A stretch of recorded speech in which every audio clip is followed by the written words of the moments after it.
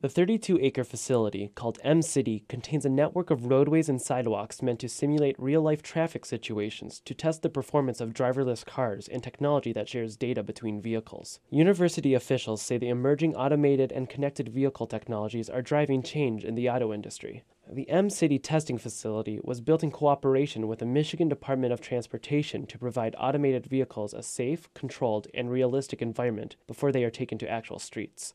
Officials say they hope to implement a system of connected and automated vehicles in Ann Arbor by 2021. I'm Eli Newman, WDET News.